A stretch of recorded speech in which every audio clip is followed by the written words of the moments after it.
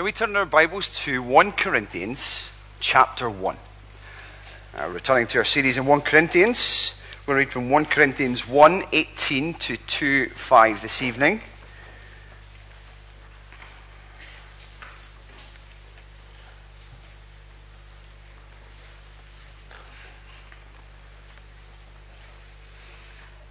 As you find your way there, let me just pray for us as we come to God's Word. Father, we thank you again for your Word, that you declare to be flawless, that you declare to be all about your Son, the Lord Jesus Christ.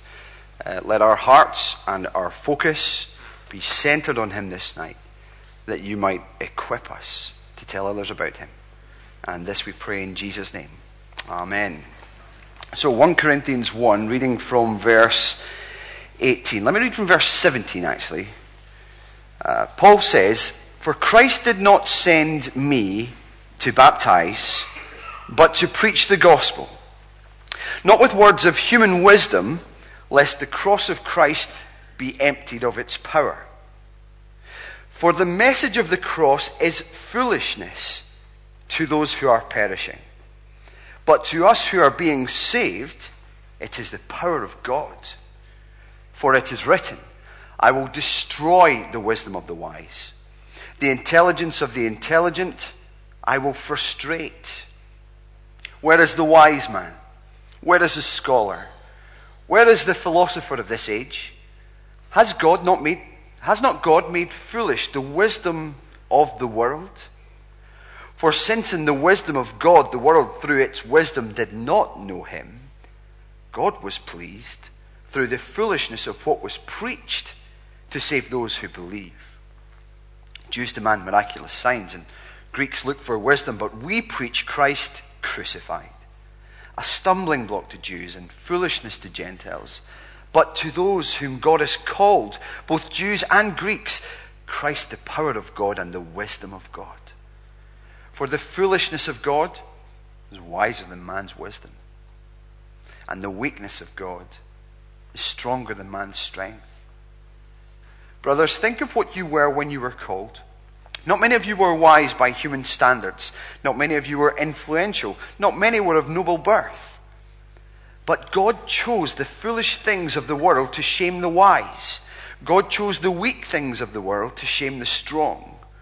He chose the lowly things of this world and the despised things and the things that are not to nullify the things that are, so that no one may boast before him.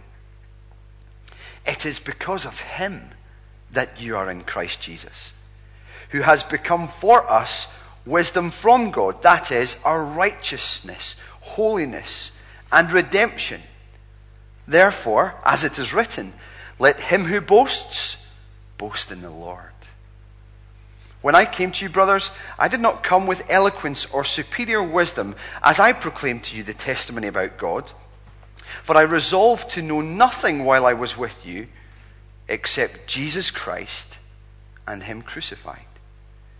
I came to you in weakness and fear and with much trembling.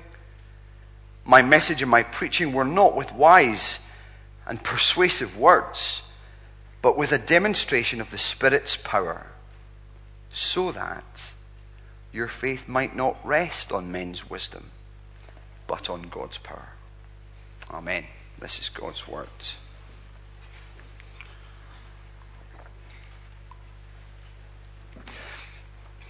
Nobody likes to look foolish, do they?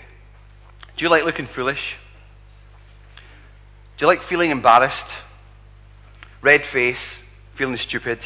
No? I don't think anyone really likes to feel foolish. We like to be well thought of, don't we? We like to be thought of as being bright, knowledgeable, wise, successful. I want to know which one of these is true of you. Think about the last time you felt embarrassed.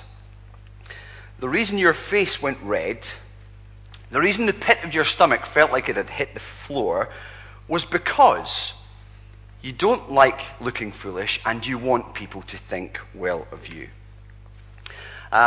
I would hazard a guess, but I think that's how Mr. Osborne felt the other day. Can you imagine that? Mr. Osborne sitting there pretty in first class, the conductor coming into the cabin, "Tickets, please." And for Mr. Osborne to hear the conductor say, "Sir, this is a standard ticket, but you're in first class." He must have been pretty embarrassed about that, especially given the tweet that was going around on Twitter. "Ticket inspector on my train just got a high five. George Osborne tried to sit in first class with a standard ticket. Inspector said no." Brilliant. Love it. Love it.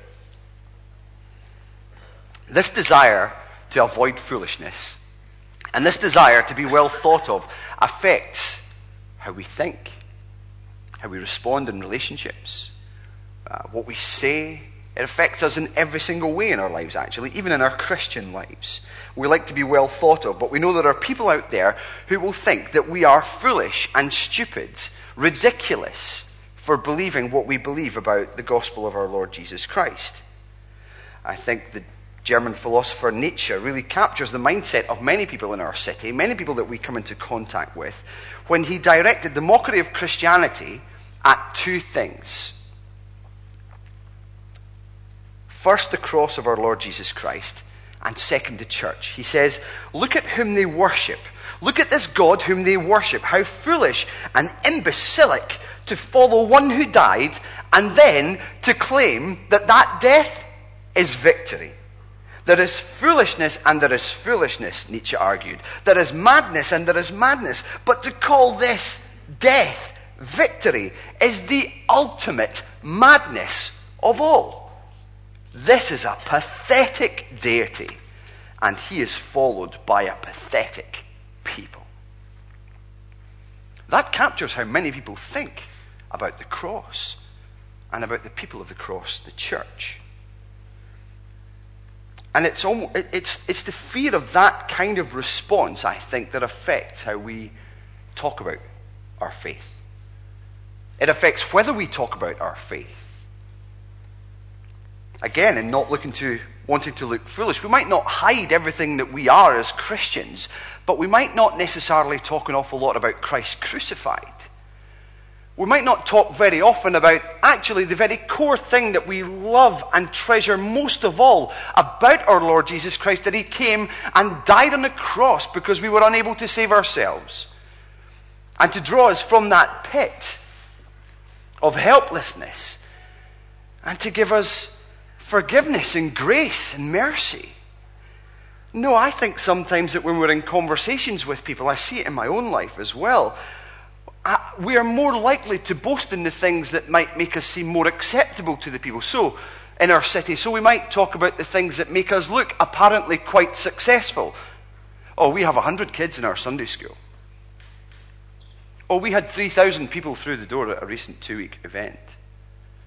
Yeah, over the course of about 3 weeks, we just managed to raise 1.3 million to move our large congregation to a new building. What fills your conversation more? Do we boast in the things that we should be thankful to God for? Yes. But do we boast in them more than we boast in the cross of our Lord Jesus Christ? I feel the weight of this. We fear what worldly wisdom has to say. This is a significant issue for the church in Corinth. Corinth, like Oxford or Cambridge in many ways, it was a gathering place for the deep thinkers, the intelligentsia, the clever philosophers, and it was a place to hear some top quality public speaking. Skilled orators and rhetoricians would wow crowds with their presentation skills. It was largely for them about form and presentation rather than content. And again, like it is for us, the message of the gospel seemed crazy to the people in their city. So as a result, they too started to try and focus on the things that made them look more appealing to the world. To focus on, let's focus on the knowledge that they talk about an awful lot in 1 Corinthians. Or let's talk about gifts. Let's talk about these outstanding preachers that have emerged, wowing people with their rhetoric. But again, they're boasting in the wrong thing. They're talking about the wrong things. And what's happening is the cross, which is meant to be at the center of their lives, the center of their church, is being moved further and further away towards the periphery. Almost to the point, I would argue, that it's really hardly being talked about at all. It's a little bit too weak. It feels a little bit shameful. No, let's talk about the ways in which we can connect with our people. So Paul's indictment on them, your thinking is worldly. And 1 Corinthians 1, 18 to 2:5 is his attempt to get this gospel of our Lord Jesus Christ, this cross, and get it right back in the very center of their lives and in the very center of this church. So here's two things that we're going to look at tonight. Two main points. First of all, God humbles the wisdom of the world through the weakness of the cross. And two, God saves people out of the world through the preaching of the cross. Look with me at verse 18 as we look at point 1. God humbles the wisdom of the world through the weakness of the cross. The message of the cross is foolishness to those who are perishing. That word is moroni. It is basically the word from which we get the word moronic. The message of the cross is moronic to people who love the world and who do not have any kind of category for a crucified Messiah. According to the wisdom of man, and man thinks he is right, we try and boast in ourselves and think that we are wonderful in so many different ways. And people who are focused on themselves, who are self-centered rather than cross-centered, have a tendency to boast in themselves and never really be impressed by the message of the cross.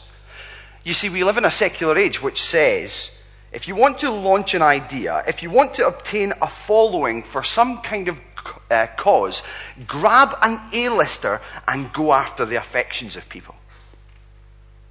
People like to know that you're powerful, so focus on the power thing. They love powerful people. Like the Jews that are talked about in verse 23. They would have followed a Messiah who showed himself to be powerful, to show himself to be mightier than the oppressors, like the Romans who were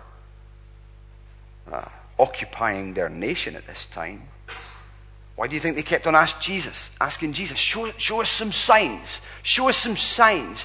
If you show me you are powerful and mighty, I'll believe in you. They didn't have a category for weakness and to understand the real power that would be found through crucifixion.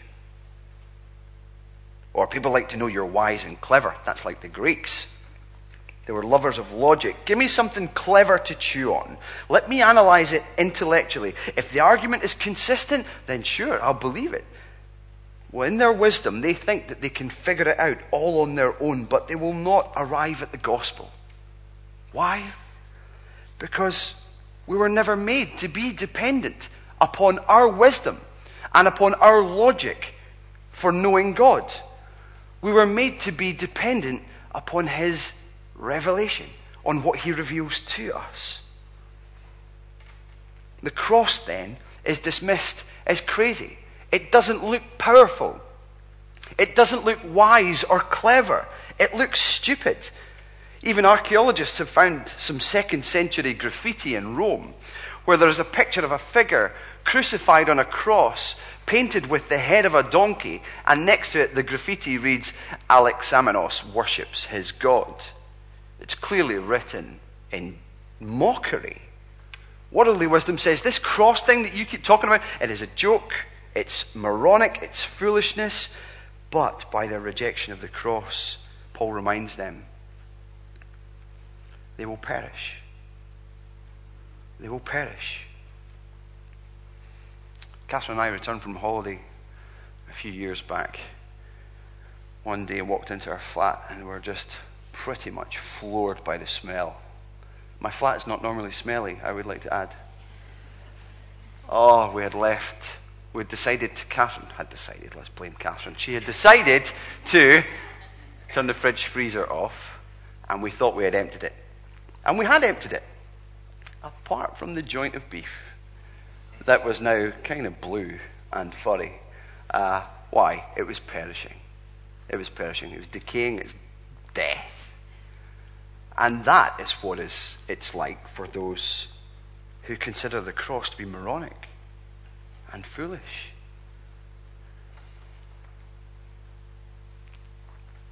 I wonder if that what you think of that if you're here tonight and you're not a Christian.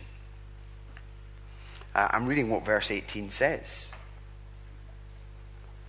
But I wonder if you've grasped the significance, and I really hope that you'll listen to the rest of this sermon to recognize what Christ has really done about that decay and about that perishing. So the Christians in Corinth look like they're moving away from a cross-centered perspective. Paul reminds them, you're moving closer and closer, actually, to those who are considered by God to be perishing. And Paul's saying, for the church of God, that is not a good thing, to be looking more and more like people who do not have God. So what does Paul do to recalibrate their thinking? He hits them with it. The message of the cross is foolishness to those who are perishing, verse 18. But to us who are being saved, it is the power of God. He reminds them quite simply, no, the cross is not weakness. The cross is foolishness to those who are perishing, but to us it truly is the power of God. And Paul does more than that. Paul exposes the wisdom of man for all its foolishness. Because according to the plan of God, the wisdom of man is humbled. This is what you see in verses 19 and following. Where God says, for it is written, referring to the Old Testament, which we read from earlier, I will destroy the wisdom of the wise, the intelligence of the intelligent I will frustrate. So it's been God's plan to make sure that people will not come to know him through clever logic, through their own reasoning. It's his plan.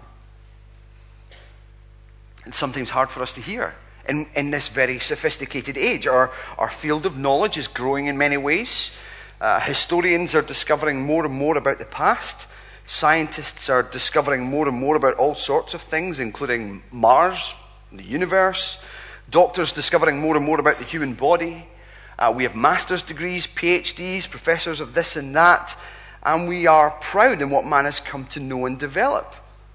To the point that we even look back, don't we, on what humanity was like 500 years ago, 300 years ago, 100 years ago, and just think, oh, it was so primitive. How did they ever cope without iPads and, cars? And they must have been really stupid people. But that's not true. God's plan is to frustrate man's wisdom, destroy it, obliterate it, and show it for what it is. For these scientists to send a jeep to Mars, to pick up a rock, siphon through a little bit of dust, and then to boast and say, aren't we great? Really? Well done. I mean, great. Like launching something into space, that's clever. I couldn't do that.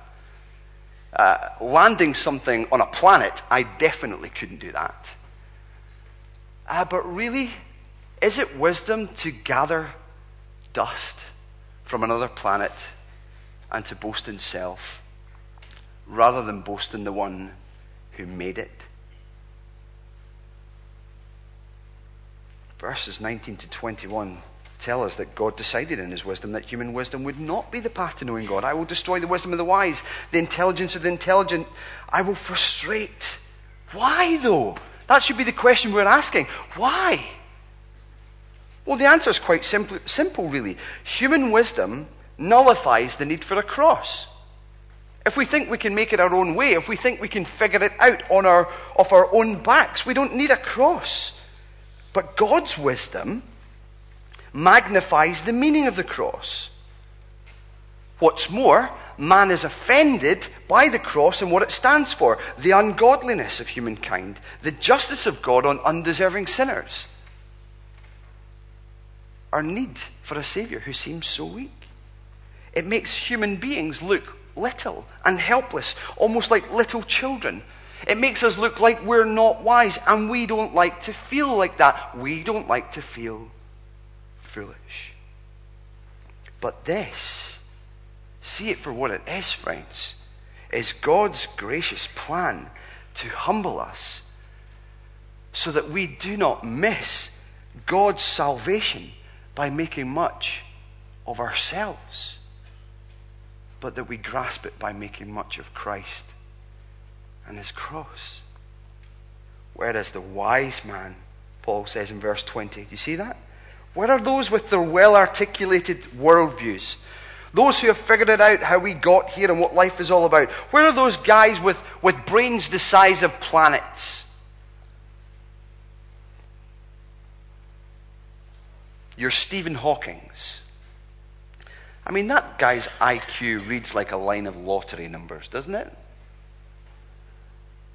But he's nowhere near figuring out how God made the earth and why. Where's the scholar? The word in here actually is grammatius, which is more to do with a scribe, so someone from among the Jewish people, well versed in the law of God, able to quote it and teach it to others, thinking that they've figured it all out, but no. People can read the Bible and still think the cross is foolishness. But Paul says in verse 20, they've all been left to look rather silly, like dunces in a corner of a class. Why? Because according to the wisdom of God, Christ is wisdom. Christ is power. See what Paul's doing? He's drawing that cross right back into the center, and he is helping them, straightening out their thinking to put Christ at the center. And Paul tells us quite plainly, this was God's plan. And this was God's pleasure. Verse 21, since in the wisdom of God, the world through its wisdom did not come to know him, God was pleased through the foolishness of what was preached to save those who believe. Therefore, Paul can say in verse 23 that no matter what people look for, we preach Christ crucified. That's what we declare. That's what we should declare as a church. And I'm not talking about just from pulpits. I'm talking about as a church, when we are still the church, when we go to our different places. That's what we preach. We preach Christ crucified. That's what we declare. And verse 24 gives us this great news, that those who are being saved even includes the Jews, the Greeks. So those who are looking for power, those who are looking for wisdom and cleverness, well, they can be saved.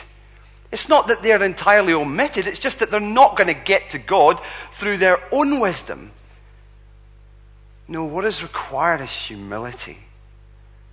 What is required is God actually taking the initiative with them. How are they saved? Verse 24 tells us, look with me, to those whom God called. Both Jews and Greeks, Christ the power of God and wisdom of God. It's as if Paul says, look at those who accept it.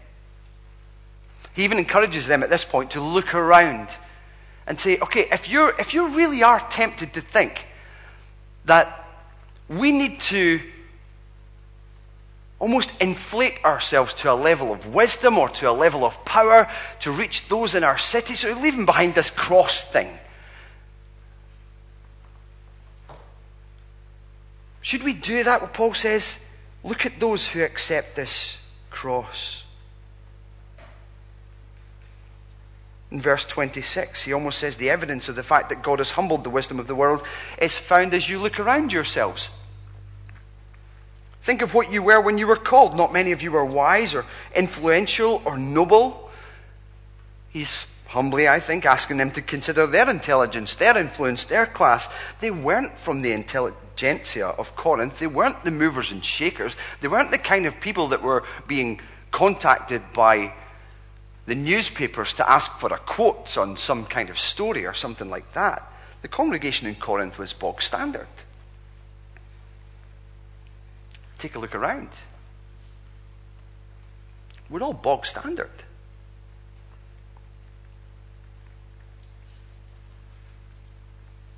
I should say it's not impossible, clearly, for those who are brainy, wealthy, or posh to be saved. It says not many. It doesn't say not any. But even this is part of God's plan to humble the wisdom of man. Look at verse 27 with me. God chose the foolish things of the world to shame the wise, the weak things of the world to shame the strong, the lowly things, the things that are not, to nullify the things that are, So God is humbling the wisdom of the world through the message of the cross, but also through the people of the cross, you see. He's using us, weak people who are really not movers and shakers in terms of our city, to humble the wisdom of the wise, the wisdom of the world. Because God didn't choose us just because we were special. He knows how weak and sinful we are, but he did choose us to make a point. God calls the church together and then calls the world to say, look at that. You think you have wisdom and power? You're nowhere near salvation. But look at the church. These are the ones who know and possess Jesus Christ, who is the wisdom of God and the power of God. So he's reminding them again and again, don't strive after this wisdom and power like you see in Corinth. That's what foolishness is. It's not you. It's not the church. It's not the cross. It's not Christ that's foolishness. Actually, it's the other way around. Why does God choose to save people in this way? Why through the weakness of a cross? Why through the weakness of the people of the cross? It's quite plain to see that it's so that he doesn't want anyone to think that it's who they are or what they have done that they have salvation. It says, it is because of him that you are in Christ Jesus.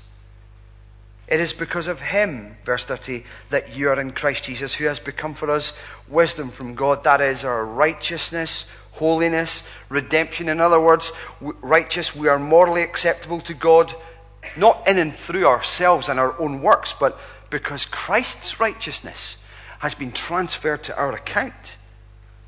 He is our sanctification because he has given us a spirit to change us into his likeness.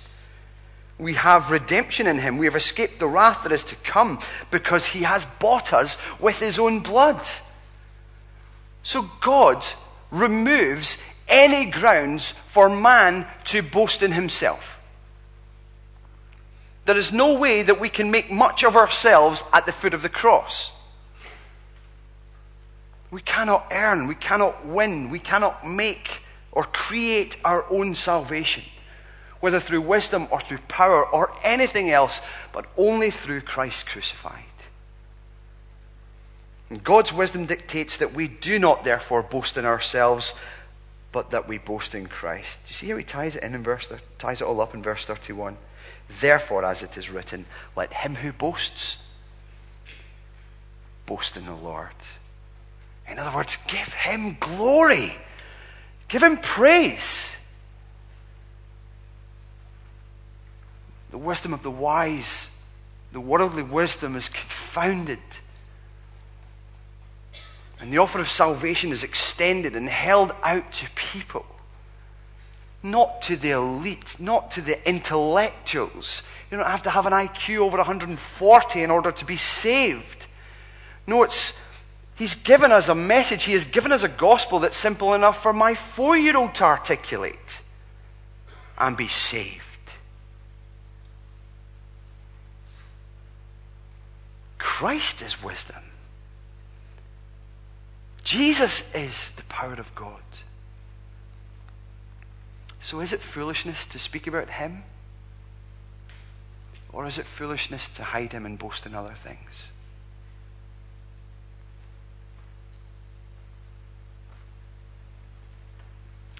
So let's think this through. I think in 1 Corinthians 2, 1-5, Paul basically gives us the application for this sermon, where he reminds us that God saves people out of the world through the preaching of the cross. So it's not something that we should shy away from. Whenever we have opportunity to talk about Jesus Christ and him crucified. When people ask us, what were you doing yesterday? Oh, I was at church. Yeah, there was about 600 people there. Oh, that's quite big.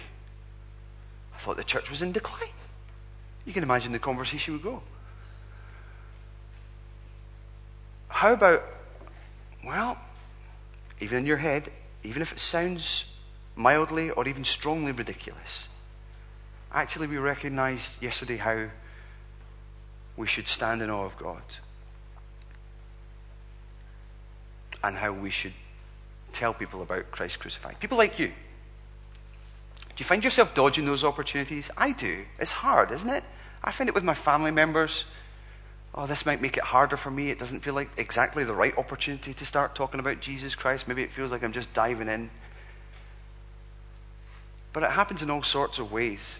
It happens to me in the barbers a lot. What do? I'm a teacher. You know how it goes, don't you? Or on the airplane, you're thinking, I just want to watch the X-Men. I don't want to, this was my experience last year going to a Christian conference. Sometimes you just sit there and you think, I just want to relax and watch a film. I want to just have a wee nap or something like that. What do?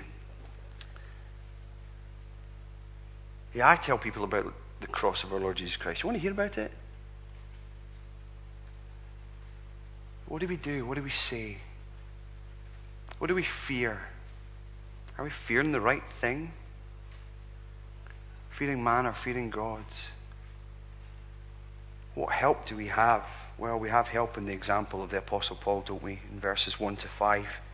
Because if God is pleased to save people out of the world by the proclamation of Christ crucified, if he saves those who are proud of their strength or proud of their worldly wisdom through the gospel, then like Paul, we should resolve, decide,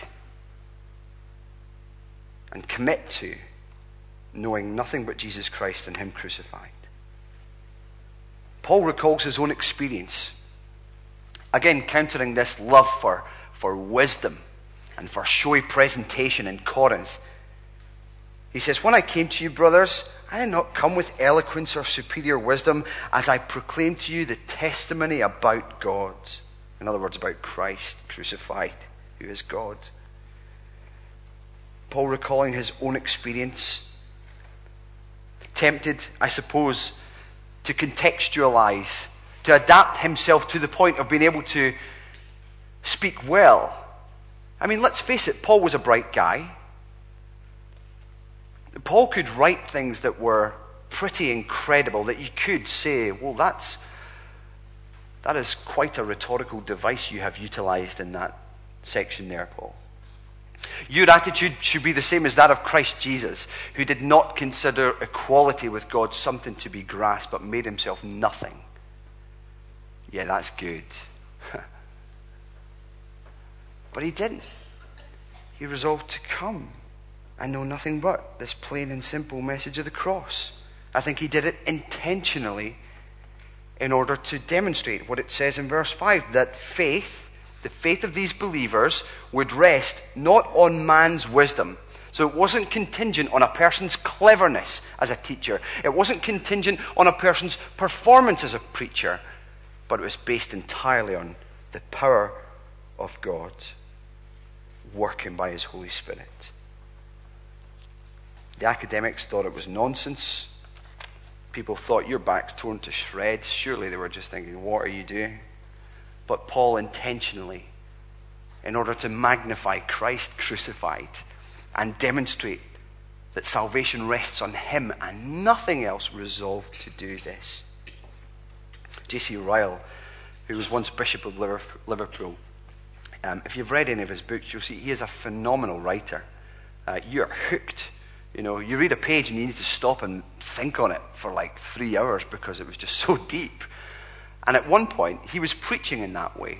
He was preaching like he would write. And it was, I'm sure, fantastic. But the reports are that it was going right over the heads of his people. So J.C. Ryle said, I thought it my plain duty to crucify my style. He resolved to know nothing but Jesus Christ and him crucified.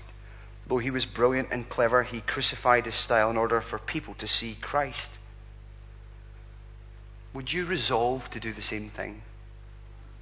Would you resolve to trust in the fact that it's not you, your presentation, your argument and debate that will convince a person to become a Christian, though God employs those things? I'm not denying that at all. But that's not what salvation relies on, is it?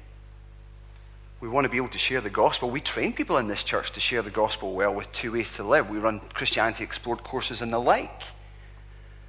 But it rests on God's power. Would you resolve to rest upon that power? And would you resolve to preach Christ crucified? To talk about him with people that you come into contact with? But I feel weak, you might say. I'm worried about what people will think about me. I don't find it easy. You know, whenever I get asked that question in the barbers or on the airplane or at the bus stop or in the office, I just feel like, I'm shaking. Well, take some heart, even from Paul's words. Verse 3, I came to you in weakness and fear and with much trembling. Now, sure, that relates to Paul's fear of the Lord and the task that was entrusted to him. But I think it's also mixed with fear of what might happen. Let's remember, Paul has been beaten in many of these missionary journeys and in many of the cities he has visited. Who knows what awaits him? Even in Acts 18, which tells you about the time when Paul was actually in Corinth trying to share the gospel with people and plant the church there, he was in special need of God's voice. And God said to him, don't be afraid. So his fear is an issue. Don't be afraid. I have many people in this city. Keep on. Keep on. And don't be surprised to hear that God's servants are weak. You might be surprised to know how weak the staff in this church are. We are. Often behind bold words, there is often a very, very weary person, a discouraged person, much like the rest of you. But isn't it great that even in our fear, even in our weakness, God works through the words that we share as we preach Christ crucified and call people to repent of their sin and trust in him. Despite Paul's fear and weakness, he will speak. Will we? I pray we will. My message and my preaching, he says, we're not with wise and persuasive words, but with a demonstration of the Spirit's power, so that your faith might not rest on men's wisdom, but on God's power. Faith rests not on men's wisdom, but on God's power. Do you believe, church, that the gospel, the message of the cross, Christ crucified, is what brings salvation to people? Then I think we will resolve to know nothing but Jesus Christ and him crucified. We will not deviate from it as a church or as individuals. We will not try to push it to the periphery where it does not belong. And then we are close to acting like those who are perishing. No, it must be central in our lives. That we must resolve to know nothing but Christ and him crucified. And if we do, then I pray we might just see 45,000 people in this city reached. We might just see the people in Christianity Explored that starts this week coming to faith. And pray that those who put their hope in the world's wisdom and the world's power might, in their humility, through God's work and through our proclamation of Christ crucified, come to know him. Let's pray. Lord, may we in our lives resolve, like Paul, to resolve to know nothing but Jesus Christ and him crucified, to be able to say, this is all I know, knowing that he is all the people of this city need.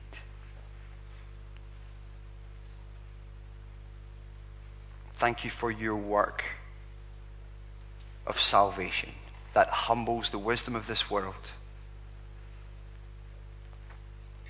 Thank you for removing that threat to the gospel. That threat where man's boasting could give him grounds for earning salvation for himself. Thank you for saving us despite our sin, despite our weakness. And may we open our mouths once more and share this glorious gospel with others. And let us not be afraid. Let us boast only in Jesus Christ and him crucified. And we pray this in Jesus' name. Amen.